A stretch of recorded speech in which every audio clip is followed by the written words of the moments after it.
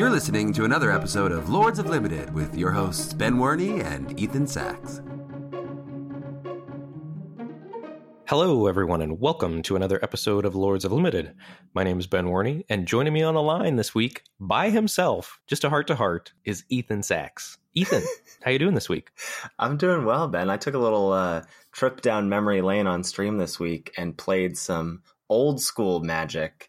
Chandelar. I know you said it brought back some memories for you. Yeah, definitely played that game when I was a kid, and it was sweet to watch you play. So for anyone who doesn't know, there's like this, I think it's now 21 years old. I think it came out in 97. There's this like Magic RPG program called Chandelar that's like, you're like a person and you have like a bad deck at the start and you can like duel people or buy cards or trade cards or like go on quests. Like it's an RPG, but it's centered around playing a bunch of like mini matches of Magic.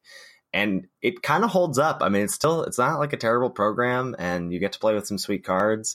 And if anyone's interested, I found a way to download the program for Windows 10 on Gabby Spartz's YouTube channel. So you can check that out. There's like a 5-minute video on like where to go and how to get it. And it was definitely worth it. It was pretty fun. How's your week been? You've been spring breaking it up.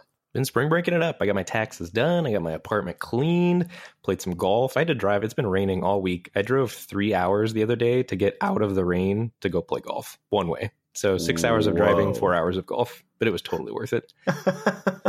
That is some dedication right there. Also, that's the most adult spring break ever. Taxes, room cleaning. Well, there was also a 15-hour stream in there. That's right. A lot of Magic the Gathering. So there was fun to be had as well. Yeah, for sure. So speaking of Magic, how have the Anniversary 25 streets been treating you? They're good. I just recently got out of a 2-1 rut.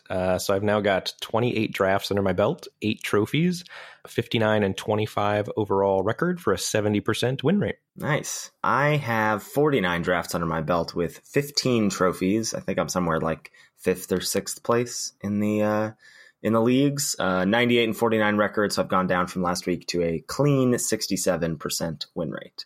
Yeah, you've been crushing it. Yeah, it's been a fun format. We were talking in the pre-show a little bit how I won't be sad to see it go. It's getting a little tired for me, but we'll certainly be grinding it out for the rest of its time on Magic Online. Yeah, I've been enjoying it. I'm not done yet, but I've also done less drafts than you. So right. Well, I need to play with Living Death. I need to play with Jace before I'm really done. Yeah, I don't think I've even opened Jace yet. I haven't even seen Jace on the other side of the battlefield, which I'm not complaining about. But right, yeah, I think I've seen it once. I saw it. It was in the finals of my first draft on my opponent's side, but that was it. All right, so we got a pretty sweet episode in store for you all today. I'm excited about. But before we get into that and the roundtable, we want to shout out some new patrons. So we do have a Patreon page, patreon.com/Lords of Limited, where you as a listener can give back to the show if you so choose. Any and all donations are greatly appreciated by both me and Ben. Allows us to keep doing what we're doing and let us know that we are loved by you all out there. You get some sweet perks. The base level is access to the Discord. Lords of Limited Discord is the place to be if you want feedback on your decks, on your drafts, on some in-game decisions. If you want to talk to other degenerate limited grinders like yourself, that's where you want to be. It's a really fantastic spot. It's so hard for me to keep up with these days. I like check Discord every few hours and there's like 6 new discussion points and I have to like backlog and look what everyone's discussing about. It's really, really awesome to see that community growing. You can also get access to our show notes for an episode like this one that you're in store for. You're going to want access to those show notes. And you even get a little pre-show discussion for some higher tier donations. All things really worth it. All things really appreciated by us. And you get shouted out the first time you donate to the show. So we want to welcome Bill, Lance, and Joshua. Thank you all so much for supporting this week. We really, really appreciate it. Really, really appreciate it. Cannot say thank you enough. It's really cool, when we release an episode last week, like with Andrew Cuneo, just to be able to see patrons in the Discord, like say, this episode was awesome. We really appreciate it. Thank you. So to everybody that's patron, thanks a ton. And thanks for telling us that you like the show. We really, really appreciate you. Yes. Compliments are appreciated. All right, Ben. So Masters 25, there's a lot of different directions we can go down. And I thought this draft that I had was particularly interesting. So we're going to go a few picks deep here. Are you ready to take a seat at the round table? I am. Excellent. All right, so pack one, pick one. You see the following options. Sift, 3 and a blue for the sorcery, draw 3, then discard a card. Ambassador Oak, 3 and a green for the 3/3 that brings a 1/1 elf warrior creature token along with it. Skeleton Eyes, a great removal spell, some might say. 4 and a red for the instant, deal 3 damage to a creature. When that creature dealt damage dies this turn, you create a 1/1 skeleton with black regenerate. Regrowth, 1 and a green for the sorcery, return target card from your graveyard to your hand. And Twisted A-Bomb, 5 and a black for the 5/3 with black regenerate, and also has swamp cycling for 2. Yeah, this is a pretty weak pack here. I would not be excited if this were my pack one, pick one if I were sitting down to a draft. And I can't imagine you were either. No. For me, I would narrow it down. Skeleton Eyes is out, despite the fact that it's great. Yes. All right. That's fair. Ambassador Oak's also out. So I would pretty quickly narrow it down to Sift, Regrowth, Twisted Abomination. And I think Regrowth is probably the most intrinsically powerful card if your deck is great. Like, I think the better your deck is, the better Regrowth gets. But I'm not particularly looking to be green these days. You and Dustin and Sasha kind of have me on the blue-black train. So I'd be looking at Twisted Abomination and Sift. And I think of those two cards, Twisted Abomination is more powerful and more flexible. So I think I'd like to start my draft off with a Twisted A-Bomb. Yeah, I think all three of those are defensible. And this is something that I've sort of started to embrace in this format, which is like, this is not quite like Cube, where I think preferences really can take hold of a draft. Like, there are no really like quote unquote right or wrong picks in Cube, because the cards are all powerful and you can just like kind of draft the deck that you want. Like, it's hard to figure out like, oh, well, this color is open because like the packs aren't seeded that way. And I think A25 a little less so, but similarly, I think you can, if you want to draft a style of deck in this format, as long as it's a viable style of deck, I think you can get there and you can sort of like decide to go that way. And you're also never going to be short on playables, as we've discussed in the prior episodes about this format. So you can sort of decide to take a stance in a deck, and then if you get a few picks deep and you find that that's not where you want to be, that's fine. You can do something else because you're going to get playables.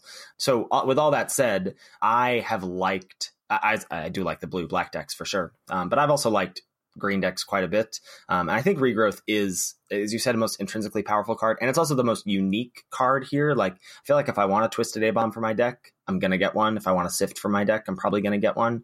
But Regrowth is not a kind of card that you can pick up if you want it. So I grabbed that here. But I think all three of those are certainly pack one, pick one defensible cards, in this pack at least. I agree.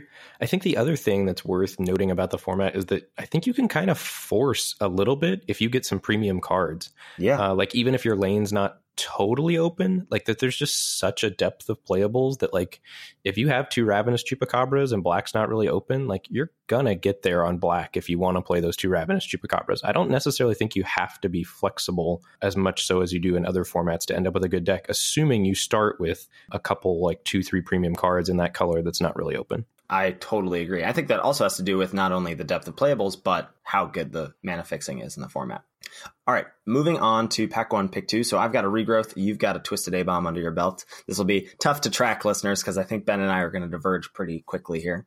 So in pack one, pick two, you're looking at the following cards. There's a Nizumi Cutthroat. That's 1 and a black for the 2/1 Rat Warrior with Fear and the luxurious ability of not being able to block. Chandra's Outrage, 2 red for the instant, deal 4 to a creature and 2 to that creature's controller.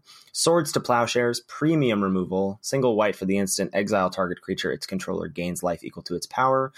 And Urbis Protector, 4 white for the 1/1 that brings a 4/4 white angel creature token with flying along with it. All good options. I think Swords to Plowshares is head and shoulders above the rest and would snap it up here. Yeah, not much to discuss here. It's probably like, actually, would you pick Swords or Ravenous Chupacabra first?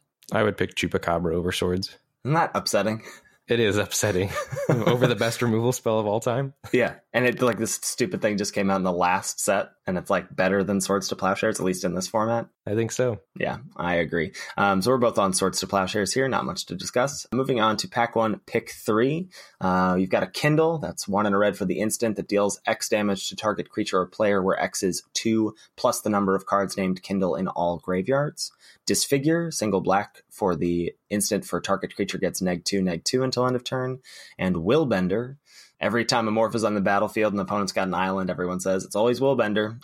This is 1 and a blue for the 1/2, but you're never paying that. You're paying it 3 mana for it as a face-down morph creature, and it has 1 and a blue unmorph, and when it's turned face up, you change the target of target spell or ability with a single target. Yeah, these are all 3 strong cards here. I'm a little down on Kindle at this point in the format. Me too. Disfigure, though, I am not down on. Having early cheap interaction in black to stop some of the aggressive starts from the aggro decks, I think is very, very strong. I like Disfigure quite a bit. Willbender, I also like quite a bit. I've been playing with it. I have found, I've played with Willbender, I think, in my last 3 drafts, and I had not much at the start of the format. It does feel kind of hard to me at times to leave up 2 blue mana while you're developing your board. I don't think you're really using that ability until, turn 6, 7, 8, 9, somewhere in there. Mm-hmm. So I think Willbender's powerful, but I like Disfigure better. Disfigure is always going to do what it's going to do, and it's going to be great every single time. So I'm on Disfigure here over Willbender, I think, but it's close. Yeah. Yeah, it's interesting. I wonder when the best time to maximize Willbender is in the format. I think I've often found myself going 3-drop, 4-drop, and then this is my 5-drop as a morph, and then I have the ability kept up basically the rest of the game. Usually then maybe on turn 6, I play a Ghost Ship if I'm curving out with lands, and then I still have 2 mana up, that sort of thing.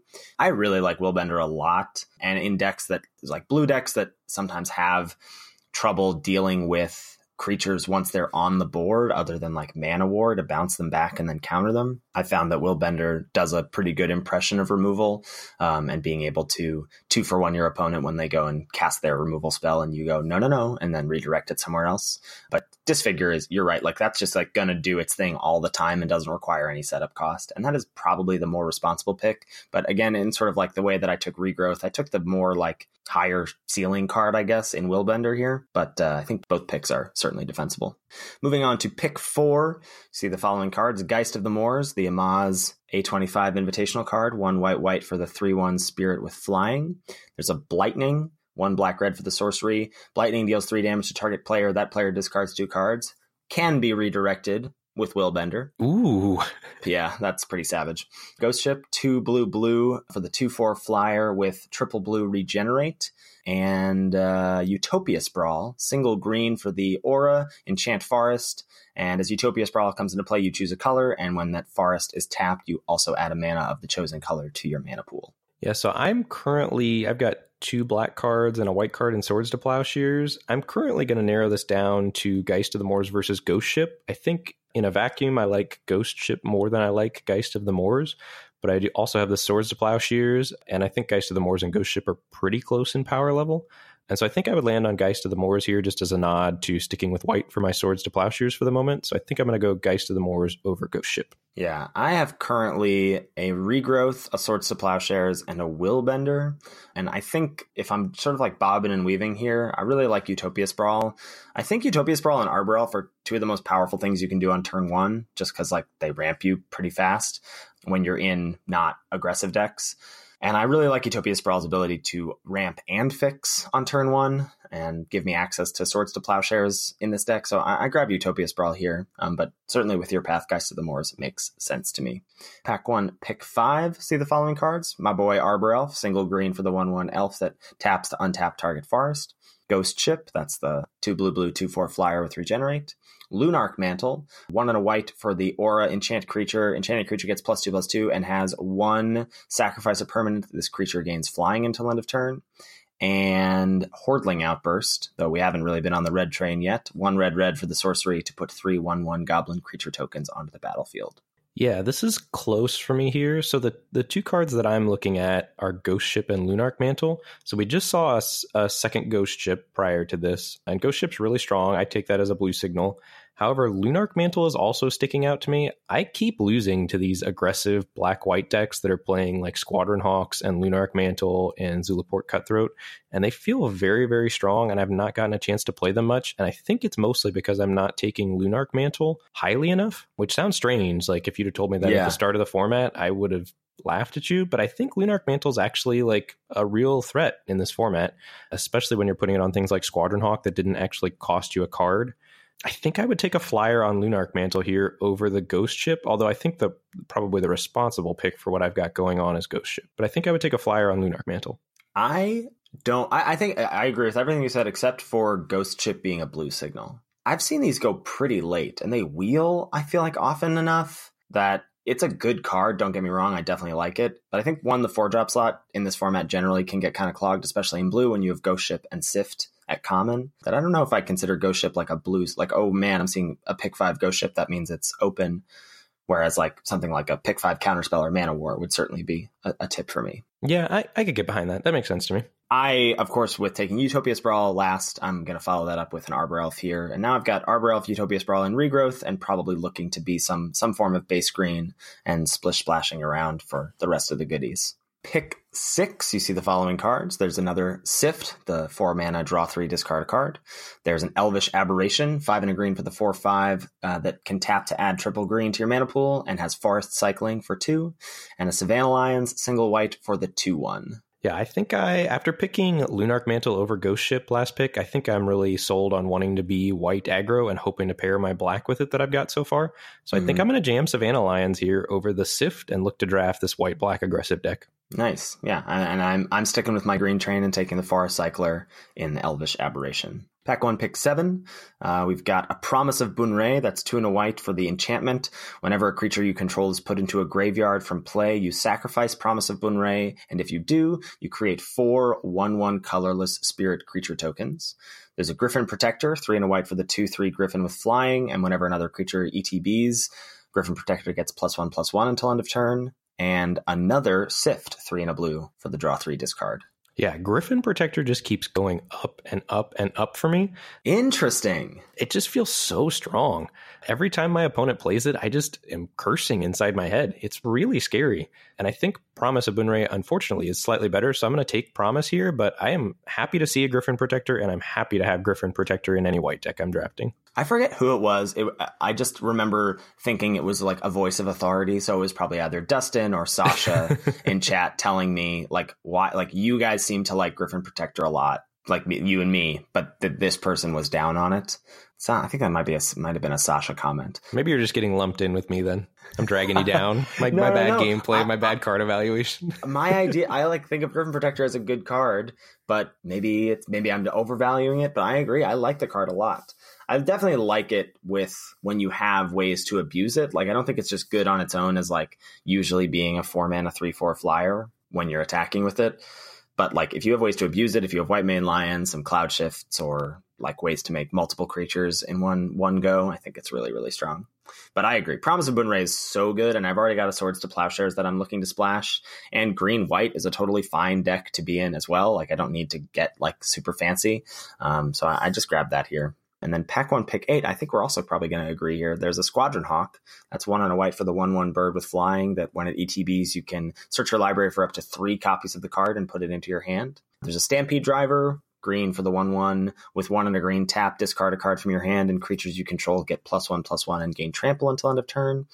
And a Death's Head Buzzard, that's 1 black for the 2/1 bird with flying, and when it dies, all creatures get -1/-1 until end of turn. Yeah, I would be slamming Squadron Hawk here. I'd be pretty excited to see it 8th pick because I would hope that means that everybody else passed on it and I would get all the future Squadron Hawks. But Squadron Hawk, I think, is one of the linchpins of this white-black aggro deck, and I'd be thrilled to pick it up here at pick 8. Yeah, I also grabbed a Squadron Hawk here as a nod to everything you said and moved on with my draft. This draft ended up not being great. I think I ended up opening a Ravenous Chupacabra in pack 2 and then tried to like jam that in there and ended up with some sort of like loose Sultai deck, not getting fixing for the Swords to Plowshares and the Lightning Bolt that I also picked up in pack 2.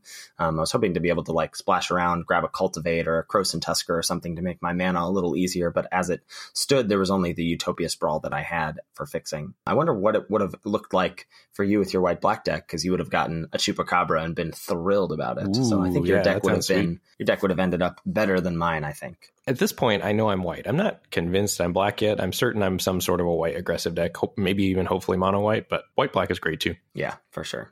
All right, so we're going to move into our main topic today, which is, as the title of the episode has given away, we're going to talk about the value of a card, and certainly in Limited in particular. So for me, a game of Magic is all about trading resources. And those resources can be cards, they can be tempo, they can be life. Like there's different ways to think about resources. But for today's episode, we're going to focus on the actual cards that you get to draw, right? Each player only gets to draw one new resource per turn. And so to maximize the effectiveness of your own versus your opponent's is often going to lead to victory. This is not to say that ending a game being up 4 resources on your opponent, like being like, oh man, I drew 4 more cards than my opponent. That doesn't necessarily mean you won. You might have been spinning your wheels or durdling a little too much. Anything like that is possible. But tracking how your resources stack up against your opponents is, I think, a very important skill of in-game play and also an important skill of drafting. I think you're especially good at that. Like oftentimes when I'm streaming and you're hanging out in chat, like I'll get what feels like blown out and I'll be saying, oh God, that was awful. I just got wrecked. And you'll say, no, it's fine. It's just a 2 for 2. Yeah, I track this a lot. And I think it also is because a lot of the decks that I like to draft often like start the games from behind and are trying to stabilize. And those decks especially are all about like, if you're playing a mid-range or control deck versus an aggro deck or an aggro mid-range deck, you are really trying to like grind out their resources until you can stabilize and take control of the game. And so it's really important to be like, okay, how are these cards matching up? And so, yeah, I do track that a lot.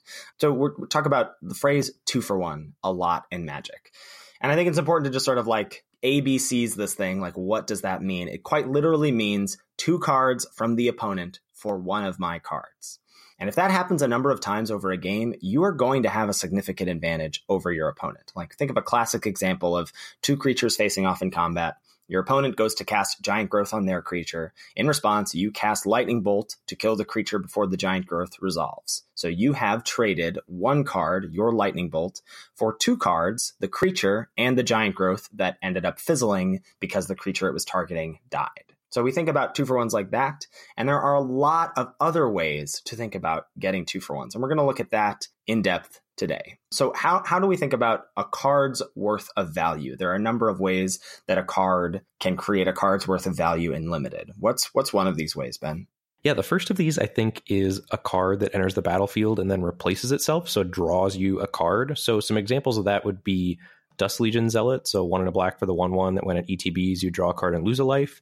Legion Conquistador, the 2 and a white for the 2/2 that can search up like maybe 2, 3, 4 other copies of Legion Conquistador out of your deck. That can give you way more than a 2 for 1 potentially on how those line up against your opponent's creatures. Or the Explore mechanic. Let's say you play a Siren Lookout, 2 and a blue for the 1/2 flyer, and you draw a land off your Explore trigger. So you've got that 1/2 flyer on the battlefield, and you've got the land in your hand. So those creatures have already replaced themselves. So you can be a lot freer in how you trade these off with your opponent's cards. So if you can manage to trade, for example, let's say in Anniversary 25, if you can manage to trade your Dust Legion Zealot for a Savannah Lions, you're ahead a card there. You already got a 2 for 1 because your Dust Legion Zealot drew you a card, and then you traded for one of your opponent's actual cards, their 2/1 Savannah Lions. So you can be a lot freer in how you use these cards that have replaced themselves upon entering the battlefield. You can use them to help you double block to kill a bigger creature, or you can use them to chump block. So essentially, like, they drew you a card and gained you 4 life. I mean, the dream is obviously right what I outlined earlier, where you trade Dust Legion Zealot for a Savannah Lions. And if you're on the other side of the battlefield, if you're the person with the Savannah Lions staring down a Dust Legion Zealot, it feels really bad, right? Because you know your opponent has already sort of blanked your Savannah Lions and invalidated it and pretty much locked up that 2 for 1. Yeah, for sure. That is something to be really aware of. I think, like, aware of it on your own side, but also aware of how, when you're on the opposing side, how do you match up your 2/1 with their 1/1 that's already replaced itself? I think another way to think about this is cards that maybe don't affect the board, like not a creature that ETBs and replaces itself, but a card that does provide 2 or more cards to replace itself. So in the current set, we can think about Cultivate. That's 2 and a green for the sorcery that finds 2 lands out of your library, puts 1 into play tapped and 1 into your hand. So that's a 2 for 1, right? You're replacing Cultivate with 2 lands. There's Sift. That's 3 and a blue. Draw 3 cards and discard a card. So Sift, at the end of everything, after the end of the drawing 3 and discarding a card, you are replacing Sift with 2 cards. So you're getting 2 cards for 1. So these are, I think, a little trickier to evaluate than the clean sort of 2 for 1s because they bring the idea of tempo into play, which we'll look at with resources that aren't worth a card. We'll look at tempo down the line. But basically, if you have the time to cast a spell like this, then Sift, it often feels better than a 2 for 1 because it implies that you have a stable board or that both you and your opponent have undeveloped boards. And you're now getting a pretty big advantage in terms of either ramping with Cultivate cultivate, or card selection and card draw with sift. And that can snowball in terms of your ability to impact the board in future turns. Either you're now a land ahead of your opponent and a card ahead of your opponent, or you're now multiple cards ahead of your opponent and you're able to sort of sculpt your turns a little better. But the flip side is if you're under pressure, or if you need to impact the board in a meaningful way, these are not, you can't just be like, cultivate 2 for 1, because these are worse. You are now like spending a turn to do nothing. The classic, as Amaz would say, a 3-mana 0/0. I'm so glad that that's going to be a part of our vernacular now. Yeah, as much as I like cultivate, I see what he's saying, and that does make a lot of sense, especially in this scenario. Like if you're getting beaten down by an opponent who's going like 1 drop, 2 drop, 3 drop, you don't have time for this. And now this card that you've put in your deck because you think it's powerful and it creates a source of card advantage in ramp does not do any of those things for you, because all of that is moot when you're dead, right? When you don't have the time to then cast the spells that you're ramping into. Yeah. Other types of like sort of more than a card's worth of value, you get creatures that bring along a buddy with them. So the most common form of this is bringing along a 1/1 token. So there's cards like Jungleborn Pioneer, 2 and a green for the 2/2 Merfolk that brings along a 1/1 hexproof Merfolk with it from Rivals. There's Ambassador Oak in Anniversary 25, the 3 and a green for the 3/3 that brings along a 1/1 friend. Herbrist Protector from Anniversary 25, 4 white for the 1/1 that brings along a 4/4 flying angel token. So that's sort of the reverse there. I mean, you're mostly interested in the 4/4 flying token, but still has the 1/1 body along with it. So these cards give good rates for the stats. So Jungleborn Pioneer is 3 mana for 3/3 spread across 2 bodies. And I think it's important to note that spread across 2 bodies is generally an advantage. Would you agree with that?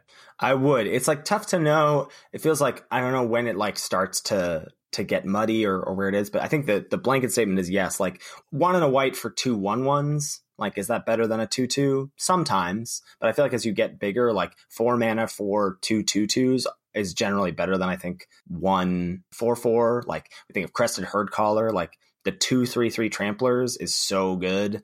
So yeah, spread across 2 bodies is often much, much better than just a single body. And I think part of that is it gives protection from your opponent's removal spells, and it is a lot easier to leverage those 2 separate bodies into like managing to trade those your 1 card that came in 2 bodies for 2 cards from your opponents, which is ultimately what you're trying to do.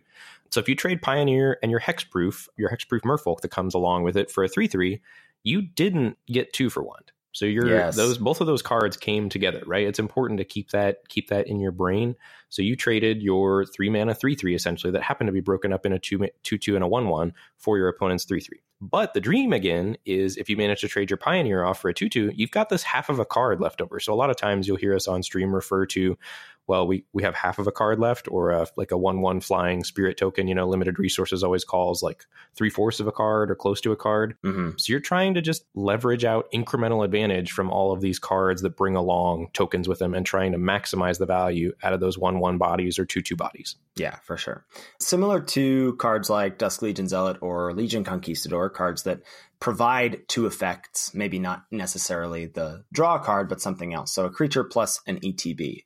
So the dream, things like a Ravenous Chupacabra, 2 black for the 2/2, ETBs destroys a creature. That's like a very clean 2 for 1, right? Comes into play, kills a thing, and then leaves behind a 2/2 body. Mana War from Anniversary 25, 2 and a blue. For the 2/2, when it ETBs, it bounces a creature.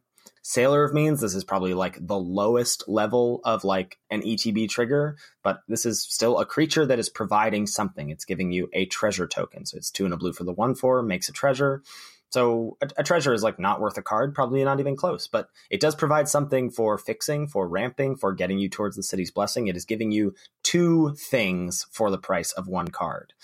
We talked about the Explore trigger. So if you're either playing the Siren Lookout, you get 2 and a blue. You're either getting a 1/2 plus a land, a clean 2 for 1, or a 1 or 2/3 plus a scry, which is also good and maybe not worth a card, but it is providing some form of value. So these are often some of the more powerful spells in Limited. Creatures that affect the board with their bodies, but also provide value in other ways by killing a creature or bouncing a creature or giving you a land or a scry. Once they enter the battlefield, they have given whatever benefit they have to give and are now just vanilla creatures oftentimes. So consider when dealing with these creatures how your resources are matching up. Did your opponent play Ravenous Chupacabra and kill something, and now you're using a Moment of Craving on it? Well, that's a clean 2-for-1 in your opponent's favor, right? You've used a Moment of Craving and the creature that they killed to trade with their Ravenous Chupacabra. This may be the best course of action for you in the game state, but it is worth tracking that like once the creature is on the battlefield, it has relevance in terms of what it has done to you in previous turns of the game. So it's not just, in my mind, yes, it represents a 2-2, and if you have to kill the 2-2 for whatever reason in the game, you got to do that. But I think it's also worth thinking like, well, it's not just that. It represents a bit more. Mana War represents a loss in tempo. An Explore trigger represents your opponent gained a land. So it's still a 2-for-1, right? It has replaced itself in terms of a card's worth of a resource. And I think this is something that people tend to lose track of as turns go on or as game states get a bit more complicated. But I think it's still something that can impact your decision-making in terms of how you're going to maximize your resources. Yeah, there's also types of cards that are not intrinsically worth a card, but provide maybe either a tempo advantage or can be leveraged to sort of, get a full card's worth of value out of them. And the first type we're going to take a look at is bounce spells. On their own, they can be usually the cheapest way in blue generally to interact with a creature, to push through some damage maybe on your end to leverage tempo, or like if your opponent is playing with auras, so like let's say in Triple Ixalan, 1 with the Wind, bounce spells were your best defense against a 1 with the Wind. So depending on how you set them up, you can either just, get sort of a 0-for-1, so where you trade your bounce spell for bouncing a creature to your opponent's hand just strictly for tempo. And I think generally you're trying not to do that unless you're going to win the game. But mostly you're looking for a spot where you can actually manage to trade that bounce spell and get a 1-for-1. And if you do that, they can be really powerful because then you're getting the card for card plus you're getting tempo. So the most common ways to do that is if your opponent has cast an aura like a 1 with the Wind or a Swashbuckling on their creature and you bounce their creature and then the aura goes to the graveyard. The other way to really do it is if you've got good blocks, bounce spells are best on defense as far as leveraging them for 2-for-1s. Mm-hmm. Well, not really 2-for-1s, but 1-for-1s plus tempo. Like sort of the tempo is the 2-for-1. 1.25 for 1 or something. Yeah, 1.5 for 1. So like you've got good blocks and your opponent has bad attacks. So they attack into your good defense and they're planning on using a combat trick to punch through. And if you've got that mana for the bounce spell up, when they go to use that combat trick, you can trade your bounce spell for their combat trick and get their creature back to your hand, which is a pretty significant edge in your favor that you've picked up there. Yeah, for sure. On the reverse side of that, we can look at pump spells. So a pump spell on its own is not worth a card, right? You're not putting Giant Growth in your deck to like go to attacks, your opponent says no blocks, and you go Giant Growth, 3 extra damage. Like that can be the case if you're trying to push through a few extra points of damage to close out the game. But more often, it's going to be used in combat to outclass an opposing creature or to save your own creature from a damage-based removal spell. So you're not looking to just like use that Giant Growth for 3 damage because you wouldn't be playing that. Like we don't play Lava Spikes in Limited. That's like an old card, single red for sorcery, deal 3 damage to an opponent. You're not doing that. Cards that just deal damage to an opponent are not often worth a card on their own. You want to use that to leverage it to either like you're trading with the removal spell by saving your creature, or you're trading with opposing creatures by setting up unfavorable attacks or blocks for them, and then you blow them out in combat with the creature by making your creatures in combat larger. The last type of card in this category is like a Lava Axe type effect or a Trumpet Blast type effect. So Lava Axe being like direct damage to your opponent's face and Trumpet Blast being like pump your team going wide. So similar to why our discussion regarding Browbeat earlier being a bad card, I had memories of that card being good when I was a kid, but as soon as it was in my hand when I was playing games of Anniversary 25, I felt so miserable about the fact that I had a card that like just did nothing. Like it was essentially going to be, when I cast it, 5 damage to my opponent and do nothing to affect the board in a relevant way. And you just can't afford to put cards like that in your deck unless they're going to kill your opponent. Like it's only relevant if it gets your opponent to 0. Otherwise, it was completely irrelevant and did nothing. So your opponent would be happy. I think if you could start the game at 15 life and choose to have your opponent mulligan to 6, you would do that 100% of the time. Maybe even like 10 life to go to 5. Trading cards for 5 life at a time is just not worth it. So hence, you don't want to run Lava Axe type effects unless they're in the most aggressive of decks. And Trumpet Blast, generally you're trying, so that's 2 and a red plus 2/+0 to your team at instant speed. Generally, you're trying to use those in a go wide strategy to leverage extra damage, but you really have to have a wide board built out before you're really starting to get a full card's worth of value out of that Trumpet Blast. If it's literally just like do 6 extra damage to your opponent, that's getting very close to Lava Axe territory there. But when it really turns into a card's worth of value is if you've got 4, 5, 6 creatures on the battlefield and it's allowing some of your creatures to trade up in combat with your opponent. So you have to be careful about putting Lava Axes or Trumpet Blast type cards in your deck, and you need to have a very specific reason to do so. For sure. You bringing up Browbeat made me think of a kind of 2-for-1 that we didn't talk about previously that I want to bring up now, which is 2-for-1s that sort of have your opponent's say, or they get say in how they're going to trade their resources. Yeah, Punisher cards, right? Yeah, Punisher cards. Well, and also discard effects. So most discard effects, there's often like a 3-mana discard 2 effect in Limited. It's called Mind Rot, the classic one. That's 2 and a black sorcery. Target player discards 2 cards. We've got the like Arterial Flow. That's the vampire version from Rick's. The 1 black, they discard 2. And then if you have a vamp, you drain 2 life from your opponent. But these effects are, 2-for-1s, but they don't always line up that way. So sometimes when your opponent has 6 cards in hand and you go and cast this, you're probably often getting like a land and a spell. But so the more resources they have, the more choice they have over minimizing this card's effect on their hand. The dream is when they have 2 cards left in hand and you just fire it off and you get like their 2 most expensive best spells. That's also not the case a lot of the time. And sometimes you might draw it when they have 1 card left in hand. And so then you're just getting a 1-for-1. We can also think back to Hour of Devastation for these true Punisher effects. There's Torment of Venom at common, which was 2 black for an instant. Target creature gets 3 -1/-1 counters on it. And then they also had the choice of lose 3 life, discard a card, or sack a non-land permanent. Now, that sounds like a 2-for-1, but they're getting the choice, right? So they're going to pick the thing that you least want them to do. So probably most of the time, they're just going to lose 3 life. And as we were talking about before with Lava Axe effects or Lava Spike effects, 3 life loss is not really worth a card. Now, it's something tacked on to that removal spell. But I think it's important to track how that affects your opponent's board or hand. And if they do end up discarding a card or sacrificing your permanent, how does that then change the calculus of things in the future? You've gotten a 2-for-1 off your Torment of Venom. So how does that change the way you're going to match up your resources in future turns? Now, we've been talking a lot about tempo moving into evaluating how you're trading your resources with your opponent, right? We're talking about using life, using tempo, using cards. So how does tempo factor in to trading 1-for-1s or 2-for-1s? So the most classic example here is one that happened in a recent format quite a bit, Triple Ixalan, Contract Killing versus Dive Down. So Contract Killing is 3 black, destroy target creature, make 2 treasure tokens, and Dive Down, the single blue instant.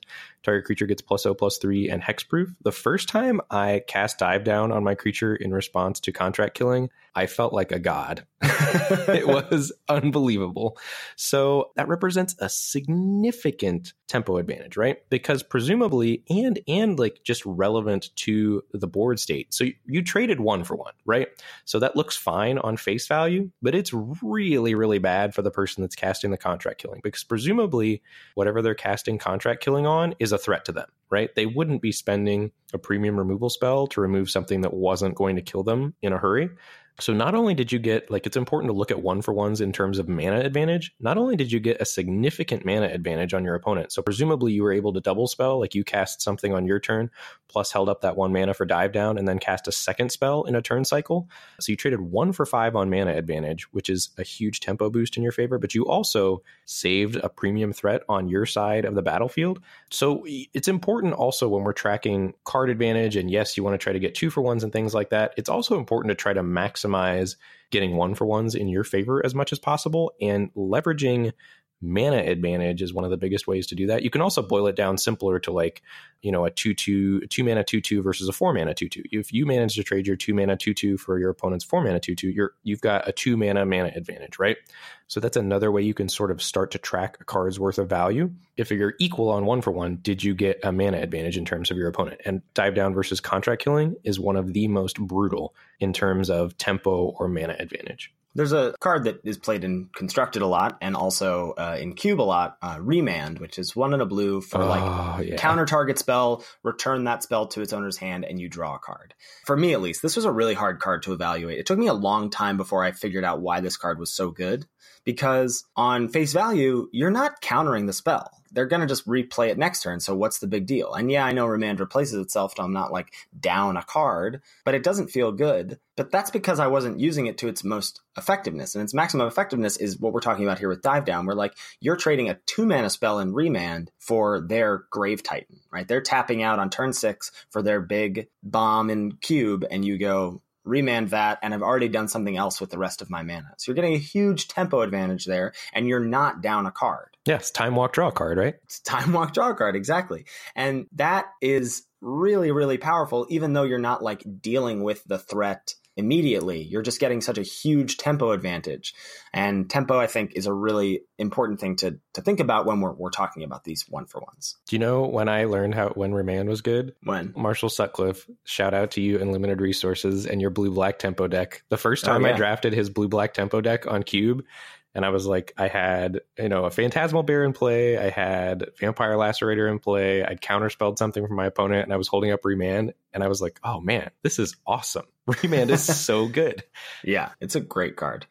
There's another phrase thrown around with 2-for-1s, which is a virtual 2-for-1. So what does that mean when we talk about a virtual 2-for-1 when you're defending a creature? And that's when you're blanking an opposing creature or multiple opposing creatures on your opponent's side of the battlefield. So let's say you have a 1/3 flyer and your opponent has a 2/2 and a 2/1. So if we assume that you're at a reasonable life total, this could be early, right? They go turn 1, 2/1, turn 2, 2/2, you go turn 2, 1/3. That seems pretty reasonable. Your 1/3 is basically 2-for-1ing both of those creatures, right? You've traded, you're virtually trading your 1/3 for the 2 opposing creatures because they don't have attacks, right? They can attack with the 2/2 and you'll bounce off the 1/3 and nothing will happen. They can attack with both and you'll just block the 2/1 with your 1/3. You'll take 2 damage. You'll trade a little bit of your life resource for a full card on your opponent's side in their 2/1.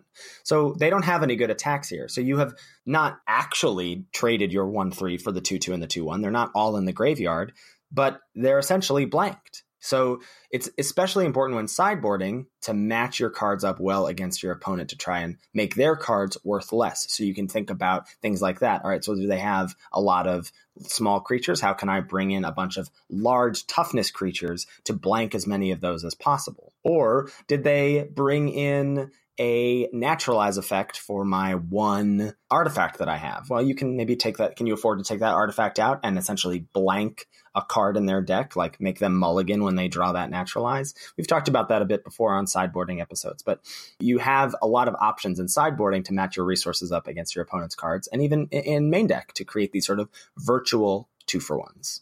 Yeah, I think there's also, you can talk about virtual 2-for-1s or multiple for ones as the aggro player. So what you're trying to do, your way to get card advantage on your opponent as an aggro player is to double spell more times than your opponent or have cast more spells in the game than your opponent. So Amaz, when we had Amaz on, Amaz was talking about, he really has this philosophy that he tries to end the game with 0 cards in his hand. And if he's done that, he feels like he's played a perfect game.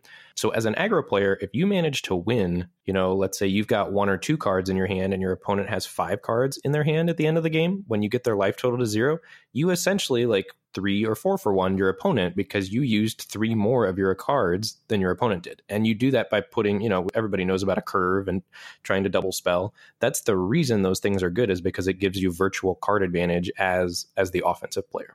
Now, you outlined this really cool thing about looking at cards in different archetypes to make sure they give you the most value in that particular archetype. So we're tracking a lot of different things here. We're tracking life totals. We're tracking tempo. We're tracking card for card trading.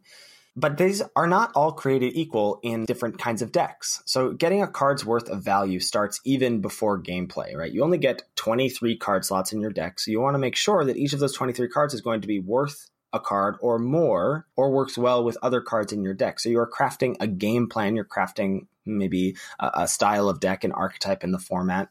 And things are not going to match up the same way in different kinds of decks. So what does a 2/1 for 1 mana look like in different kinds of decks in Limited? So the 3 types of decks we're going to take a look at here and slot these cards against are aggro, mid-range, and control. And we're going to look at these cards and see if they pull their weight in each of these archetypes as a full card's worth of value. So the first one we're going to take a look at is a 2/1 vanilla for 1. Does this pull its weight as a card in aggro? Yes, absolutely, because the body lets you pressure your opponent, and its cheap cost either allows you to deploy something on turn 1 to get ahead of your opponent, or it's going to let you maybe double spell on turn 3 with a 2-drop and this 1-drop. Both of those things, either getting out on the board on turn 1 or double spelling early in the game, are very, very strong in aggro and are going to let you leverage some of that virtual card advantage we talked about there. In mid-range, it's not great. I would generally hope to not put a 2-1 for 1 in my mid-range decks, but it's fine. It could potentially lead you to like a randomly aggressive start out of your mid-range deck if you curve out like 1, 2, 3, 4 and get lucky. But it's probably not an integral part of your game plan in your mid-range deck. So the best case scenario is probably like with your 2-1, assuming you don't curve out, is trading with an opposing 2-drop. So you're really trying to leverage that 1-mana 2-1 into like playing defense against your opposing 2-drop or attacking it into an opposing 2-drop and getting a trade that way and just getting it out. Like, I think you're pretty happy to get a card's worth of value out of that 2-1 in mid-range. And in control, you would definitely not, I think, want to put a 2-1 for 1 in your main deck unless you were absolutely desperate for some defensive speed. It's just not worth, it doesn't do enough towards advancing your game plan. So the only reason it would be in a control deck is for the purpose of keeping you alive. So I think I would relegate a 2-1 for 1 as strictly sideboard, and I would bring that in against the most aggressive of decks and hope to trade it off for an opposing 1-drop or an opposing 2-drop. Another kind of like classic card we'll look at in these archetypes is a 4-mana 2/4 with reach. So a giant spider, let's say. So how does that look in an aggro deck? That's not really a card here, right? You have a 4-mana spell, which is generally going to be like your curve topper in these aggro decks.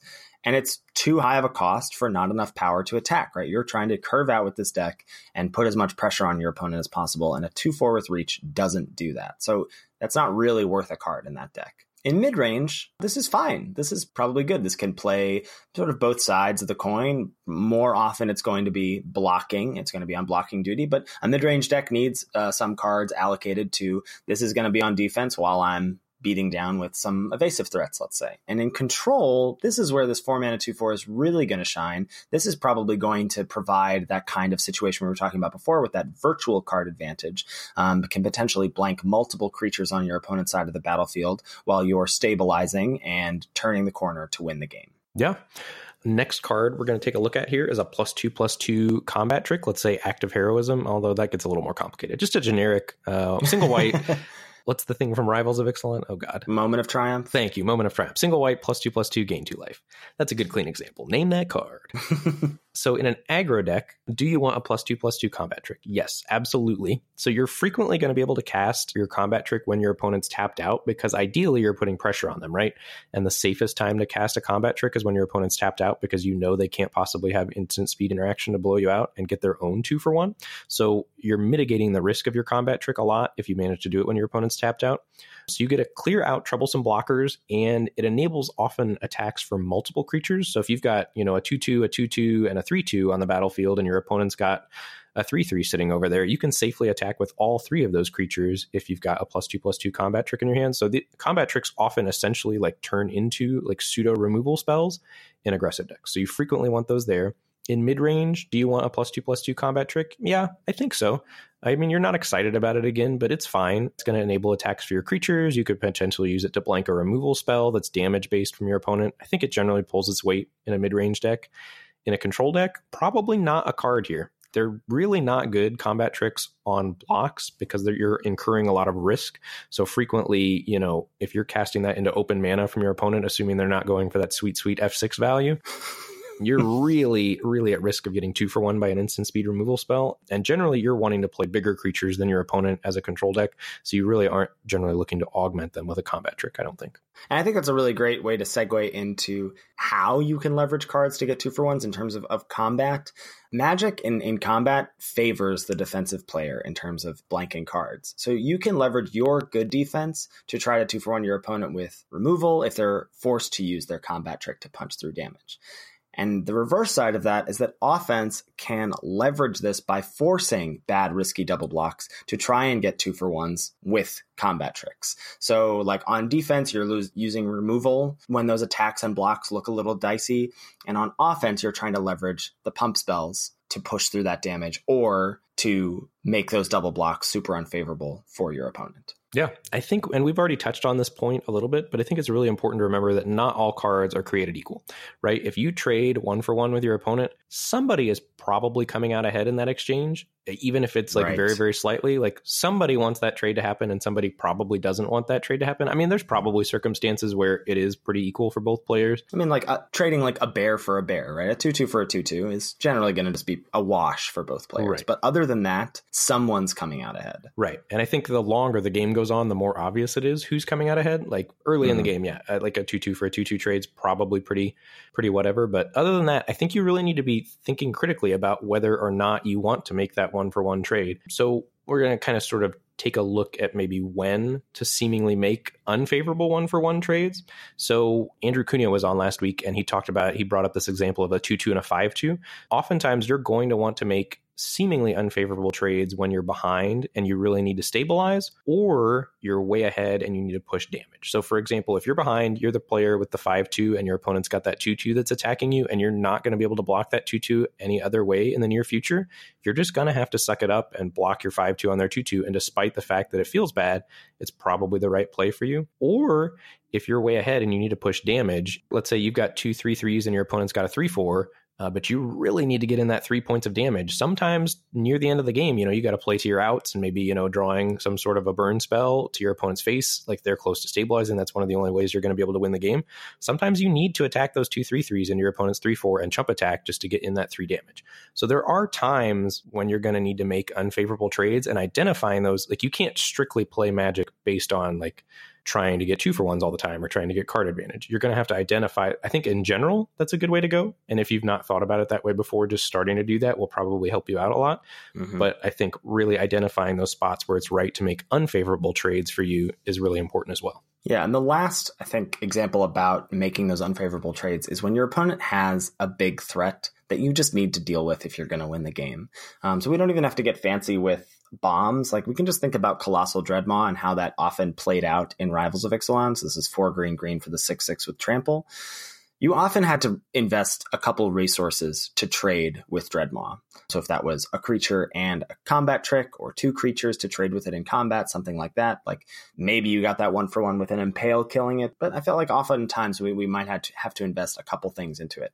And that's okay, right? Like if that's your path to victory, then taking that momentary resource setback or investing a couple resources in killing that Dreadmaw is what you need to do to win the game. That's totally fine. And maybe you can accrue that disadvantage or make up for that disadvantage somewhere else in the game. Maybe just by what we talked about, an Explorer trigger or a card that enters the battlefield and replaces itself, things like that. There are ways to track that. But I think that, as you said, if you haven't thought about this in Magic before, and I know there are those of you out there who haven't, because I see these kinds of questions in Twitch chat, or sometimes people think things are a blowout. And I'm not certainly not just referencing what Ben said at the start of the episode, but No, but it's true. People in chat will just be like, "Oh man, wrecked," and I'm like, I don't feel that bad. Like this card already did its work. Like this already did what I wanted it to do, or it already provided me a full resource, or whatever, or this creature already got in for 6 points of damage, so it's done its thing. Like there are a lot of ways to think about it on the axes of actual cards as resources, life total,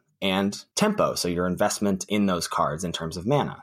So however you want to track those things, or however those cards are going to fit into those different columns in the rubric, that's how I think you're going to start to get ahead in Limited in both draft and in gameplay. Yeah, and I think when we took a look at cards I also think in deck building, there's a lot of things, like when we're streaming, people link a deck in Twitch chat and say, well, hey, what do you think of this deck? Just making sure that your cards belong in your deck and are going to start, if you put a card in your 23 that doesn't belong in your deck and doesn't pull its weight as a card just naturally, you're already setting yourself up at a disadvantage once the game starts. It's hard enough to get card advantage once the game starts. You definitely want to make sure you've got 23 actual cards that are all working cohesively before you go to start the game. So the quickest thing I do when I scan through someone's deck, I look and I think, is it aggro, mid-range, or control? And given that, do all of these cards belong? And frequently, it's pretty easy to pick out 1 or 2 cards that just don't belong in a control deck or don't belong in an aggro deck. So just making sure every card pulls its weight in whatever archetype you're trying to do. That's so true. I see that so often when we see decks posted in Twitch or in Discord. What is your deck's game plan? Sure, there are cards that are just good in a vacuum. But then once you start to decide like a narrower game plan, or now we're talking about this color pair and this color pair's archetype in terms of like, am I red-blue control? Am I red-blue aggro? Whatever. See red, 1 and a red for the aura +2/+1 and first strike is going to be good in one of those decks and going to be terrible in another one of those decks. And you can't just track like, well, this card is good in this archetype, or this card was good for me last time, or whatever, or however you want to think about it. But there are really like easy ways to say like, well, that doesn't belong and that doesn't belong. And like, why is that card in your sideboard and not in your main deck? And that's all about like not only thinking about a value of a card, but how it's going to fit in those 3 styles of decks. Awesome. Good stuff. All right, that's a good place to wrap us up here. Thank you, as always, to Salty Pretzels for our intro and outro music. Make sure you give that a listen. I still, just even now, 40 episodes in, I love hearing our outro music when I'm done editing the podcast. It's so good. Yeah, I agree. I often just listen to that. I just skip the whole episode and I just go straight to the music. No, I'm just kidding. If you all want to get in touch with me or Ben, we're everywhere. We're all over the internet. You can find us on Twitch. I'm at twitch.tv/Lord Tupperware. Ben is at twitch.tv/Mr. Metronome. Both of us are under those same handles on Twitter. Get at us on Twitter, either at Lord Tupperware or at Mr. Metronome, or at the podcast at Lords of Limited. Yeah, we've still got our Rivals of Ixalan treasure hunt going on. That is going to be wrapping up next week. And soon we are going to be getting into Dominaria previews. So you got about a week to get some more achievements done. And we will be announcing on next week's podcast the winners of the treasure hunt. So who those people are that win those 4 draft sets. Also, if you've got any feedback about the show or any questions, feel free to shoot us an email at lordsoflimited@gmail.com. Thank you all so much for hanging out, and we'll catch you next week for another episode of Lords of Limited. Thanks, everybody. See you later.